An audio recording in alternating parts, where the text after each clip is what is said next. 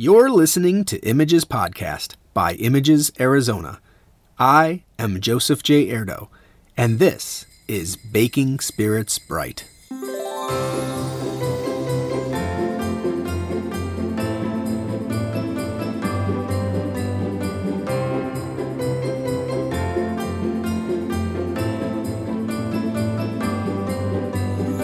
Today, I am joined by Rebecca Hauger and Mara Hodge, co-owners and head decorators of Geek Desserts, a home-based bakery that offers high-quality and delicious cakes, cookies, and more. They've been featured both separately and together on 3 different baking competitions on the Food Network and Discovery Plus. Rebecca, Mara, welcome to the show. Thanks for having us. So much. Thank you for having us. Of course, our pleasure. Now, Rebecca, this must be a particularly busy but exciting time of the year for you. It definitely is. We both love Christmas, all the colors, all the festivity, the love that's around, and all of that tends to come out in the fun holiday cakes and cookies that everyone orders from us. Yeah, I have seen some of your incredible creations. They truly are mind-blowing. Now, you make some amazing things year-round, but I imagine that the holidays really gets the creativity flowing. Right, Mara? Starting up with Halloween, we love to get all of our scare out of our systems. The gore, the blood, the scary, the spooky, even the fun pumpkins. I just love everything about Halloween decorating. So I think that kind of gets us warmed up. And then into Thanksgiving, we start thinking more pumpkin and harvest. And with my Native American roots, I really love that time of year as well. And then we're just crazy decorators. We love decorating our house even for Christmas, and we love to get into the spirit of things. So I think that really comes through with our cake decorating, as well as our house decorating. And definitely, we love the opportunity near Christmas to do, Santa cakes and reindeers, snowmen, anything that comes along, whether it's cakes, whether it's cookies, all of that stuff. It just lights us up. Of course, the holidays are such a joyful time to begin with, but all of those cookies, cakes, and other desserts just kind of seal the deal. For every holiday party, there must be at least one dessert served. Hopefully more, because variety is awesome. I know when I have the privilege of being invited to a holiday party, I like to sample a little bit of everything. Of course, people can order some out-of-this-world cookies, cakes, and such from you through Geek Desserts and really impress their guests. But baking homemade desserts is deeply ingrained in the holidays, don't you think? Oh, absolutely. I think it's a time to pass along tradition and recipes, and it's really nostalgic. I agree, Mara. Baking has been proven to be a mood-boosting activity.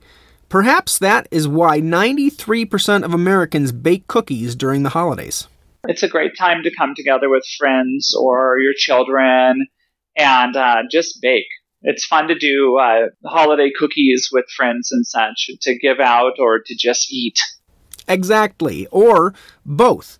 This is, of course, the season for giving, but we can easily sneak a few cookies for ourselves and chalk it up to quality control. Here's another fun statistic. 63% of Americans have a traditional dessert that they eat every year. Rebecca, do you have a traditional holiday dessert that you enjoy every year? Yes, definitely. As long as I can remember, Christmas morning we have monkey bread. Ooh, I love monkey bread. Any particular type? Just the traditional cinnamon. Gooier, the better. I agree. Mara, how about you? What is a dessert that has become an annual tradition for you to enjoy during the holidays? Well, with my family, we've always done gingerbread houses. And so, since my kids were little, I've done, first the graham cracker gingerbread house, and then, we used to do more elaborate as they got older, but definitely the gingerbread, house. Okay. Yeah. Do you create some pretty extravagant gingerbread houses?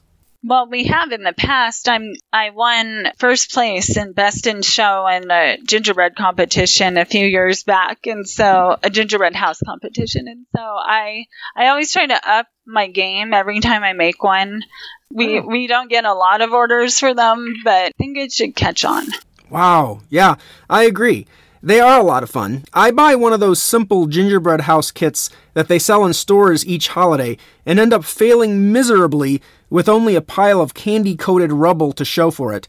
I'm not alone, though. 50% of Americans have been involved in a holiday baking disaster.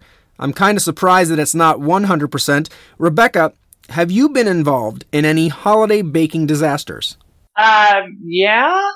I would say that some of the baking disasters that I've had just come about by not measuring how much batter you're putting into your pan or cupcake wrapper, causing overflows that make a mess and stink in the oven.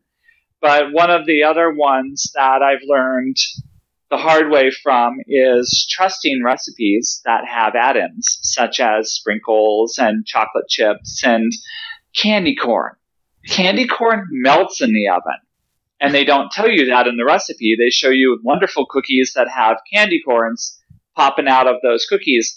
That doesn't work. They melt down into a puddle. So I would say that that's one of my largest disasters that I've had was with candy corns. And it's taught me not to trust online videos and pictures that are in blog posts without actually trying to see how things melt. Good point. They make it look so easy. Mara, how about you? What holiday baking disasters have you experienced? Oh, like everything I've baked with my kids back when they were young has been a disaster. So I think letting kids help is a fun disaster for me, honestly. I can remember many times mixing icing just not exactly stiff enough to hold up the gingerbread house, and it falling down maybe 5-6 times. I've had to put it back together. So, I think the architecture is a big disaster for me personally. Okay, so now I don't feel so bad. I think we put a lot of extra pressure on ourselves to come up with absolutely perfect looking and tasting desserts during the holidays. I wish that would change because the holidays are just full of anxiety. And for us, baking is our passion and love. And so for us, we come together and just create amazing memories around the baking. And I wish people would keep that in mind a little more than actually stressing out about the recipe or they don't have this perfect chocolate or whatever. Keep the love in mind instead of the details, I guess. Keep the love in mind. I like that. Mara, what other holiday baking tips can you share with us? I'm more of the artist and Becca's more of the engineer scientific mindset. And so I'm not one to follow recipes. I don't like to follow recipes, but drives me crazy. I've had to. Yeah, I've had to. So I believe my biggest tip probably is always follow the recipe. Yeah, I can take that a step further too. There's so many recipes that are available online through blogs and such. And that's where, that's anytime somebody asks us for something new or we decide we want to try something new for a party or a gathering, that's where I go first. So don't be afraid to look for online recipes. But when you find one that looks good, read the comments at the bottom because people are going to post what worked and what didn't work and what they changed to make it better or how it failed. And you're going to want to look at that. In addition, make sure that you completely read the directions, possibly the day before, because some of these recipes have some steps that might require refrigeration for hours or cooling of things after certain steps. And you want to make sure that you allow yourself enough time to do that. Also, one of the things that I found works for me the best is to just make sure that you have all of your tools and your ingredients set out before you start so that you're not scrambling to find things, realizing you don't have the ingredients in stock and things like that. I cannot tell you how many times I have started a recipe and then been very upset that I did not have the ingredients that I needed. Also, to piggyback off of her, for me as an artist, I'm very messy and scattered, and so I have found cleaning as I go is very important and something that I've really adopted to be an important throughout the whole process. Focus on the experience of being together and like the funny things that the kids do when they're baking or whatever, instead of being so stressed out about it. I agree. Those are all very good things to keep in mind.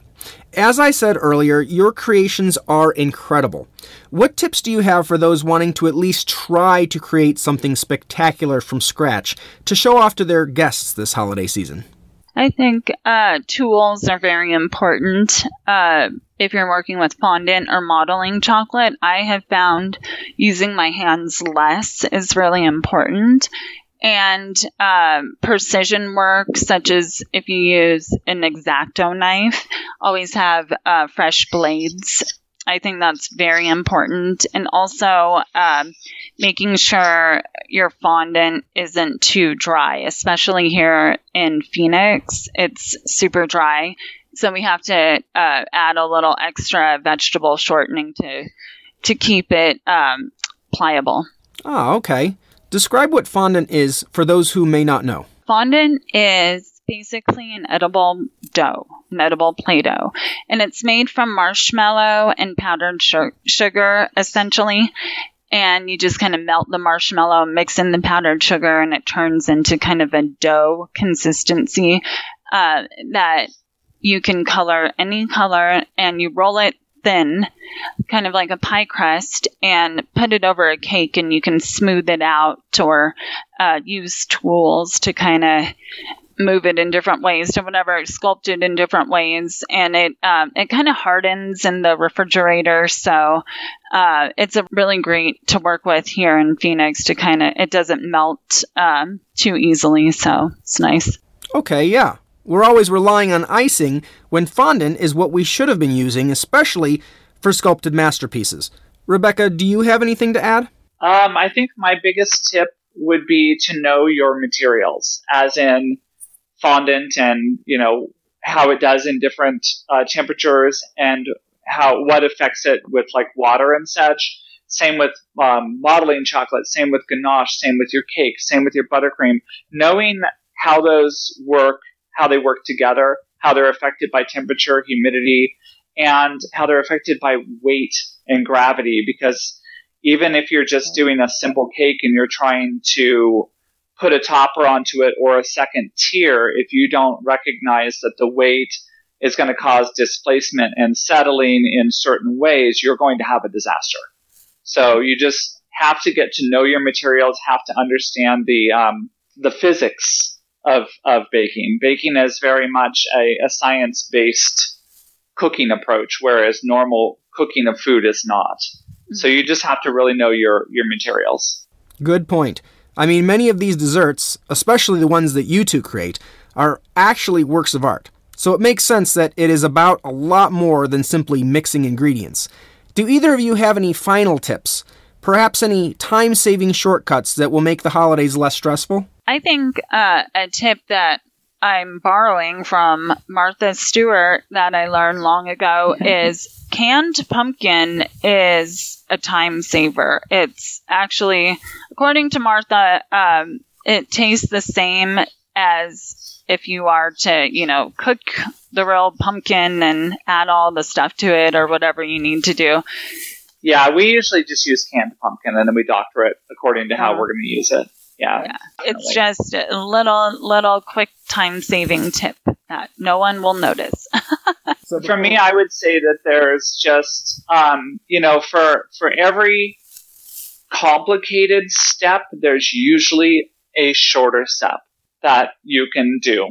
For example, making chocolate ganache is typically done with a double boiler on a stovetop with a thermometer. It can be done in your microwave too. Much faster and easier. Almost everything that's complicated can be done faster and easier if you look online and look for a tried and true approach. Excellent. So there's no shame in taking a few shortcuts in order to save some time. That's very true. Or if you're just lazy like I am and you don't want to do it the hard way. Of course. After all, the holidays seem to fly by, and as you said earlier, we should be keeping the love in mind, making special memories with our loved ones, rather than spending every waking moment in the kitchen. I have one final statistic to share with you, as I would love to hear your feedback on what has become a very controversial holiday dessert. 38% of Americans give away their fruitcakes instead of eating them. Rebecca, what are your thoughts on fruitcake? I will not touch it with a 10-meter cattle prod. Okay, fair enough. Mara, do you feel the same? No, I love it. I always ask for it in my stocking. I get her the little pre-packaged rectangular shaped ones at the store for her stocking, and she loves it. Do you make fruitcake as well? I've tried, but it's not as good as I like the ones that are, the locally made, kind of in smaller batches. I like to try the local fruitcake. Okay. I enjoy fruitcake, but in moderation. So I suppose I lie somewhere in between. You're an in-betweener. Okay, cool. Rebecca Hauger and Mara Hodge, co-owners and head decorators of Geek Desserts, thank you so much for sharing some of your holiday baking tips with us. Thank you so much.